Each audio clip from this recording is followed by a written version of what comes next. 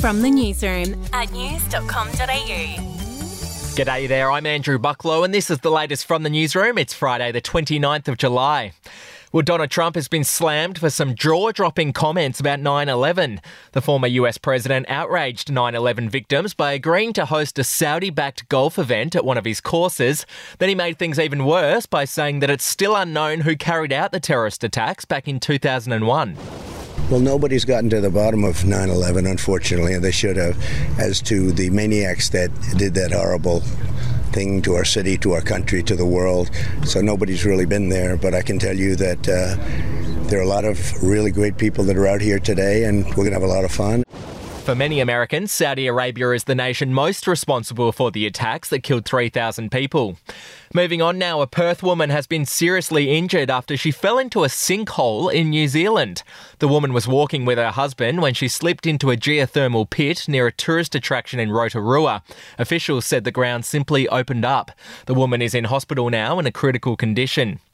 In other news, the fossilised skeleton of a Gorgosaurus dinosaur has sold at auction for a record price in New York. The 3-metre tall, 6-metre long skeleton went for $8.7 million.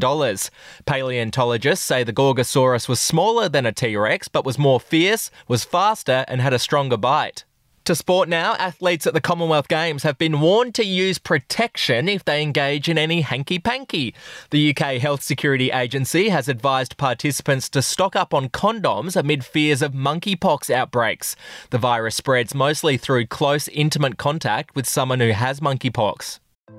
Hey, I'm Felicity Harley and I host Healthyish, where we chat to experts, influencers and people in the know from around the globe to arm you with the knowledge to make healthier decisions for your mind, body and soul. I think if we're going to be focusing on health, like sleep is probably the biggest component of that. I think sleep is the cornerstone. Like choose the harder option, because I've never woken up and gone, I regret that run that I went at 4 a.m. I've never done that. Search for Healthyish and Extra Healthyish wherever you get your podcasts. To entertainment now, and the Neighbours finale was a ratings hit for Channel 10 last night. 873,000 people tuned in the 5 capital cities to watch the last ever episode. That's the best ratings the show has seen in 13 years. And finally, in some shocking music news, several members of a boy band were crushed when a giant screen fell onto the stage during a concert in Hong Kong. 2 dancers and 3 audience members were injured. Have a listen to the moment it happened.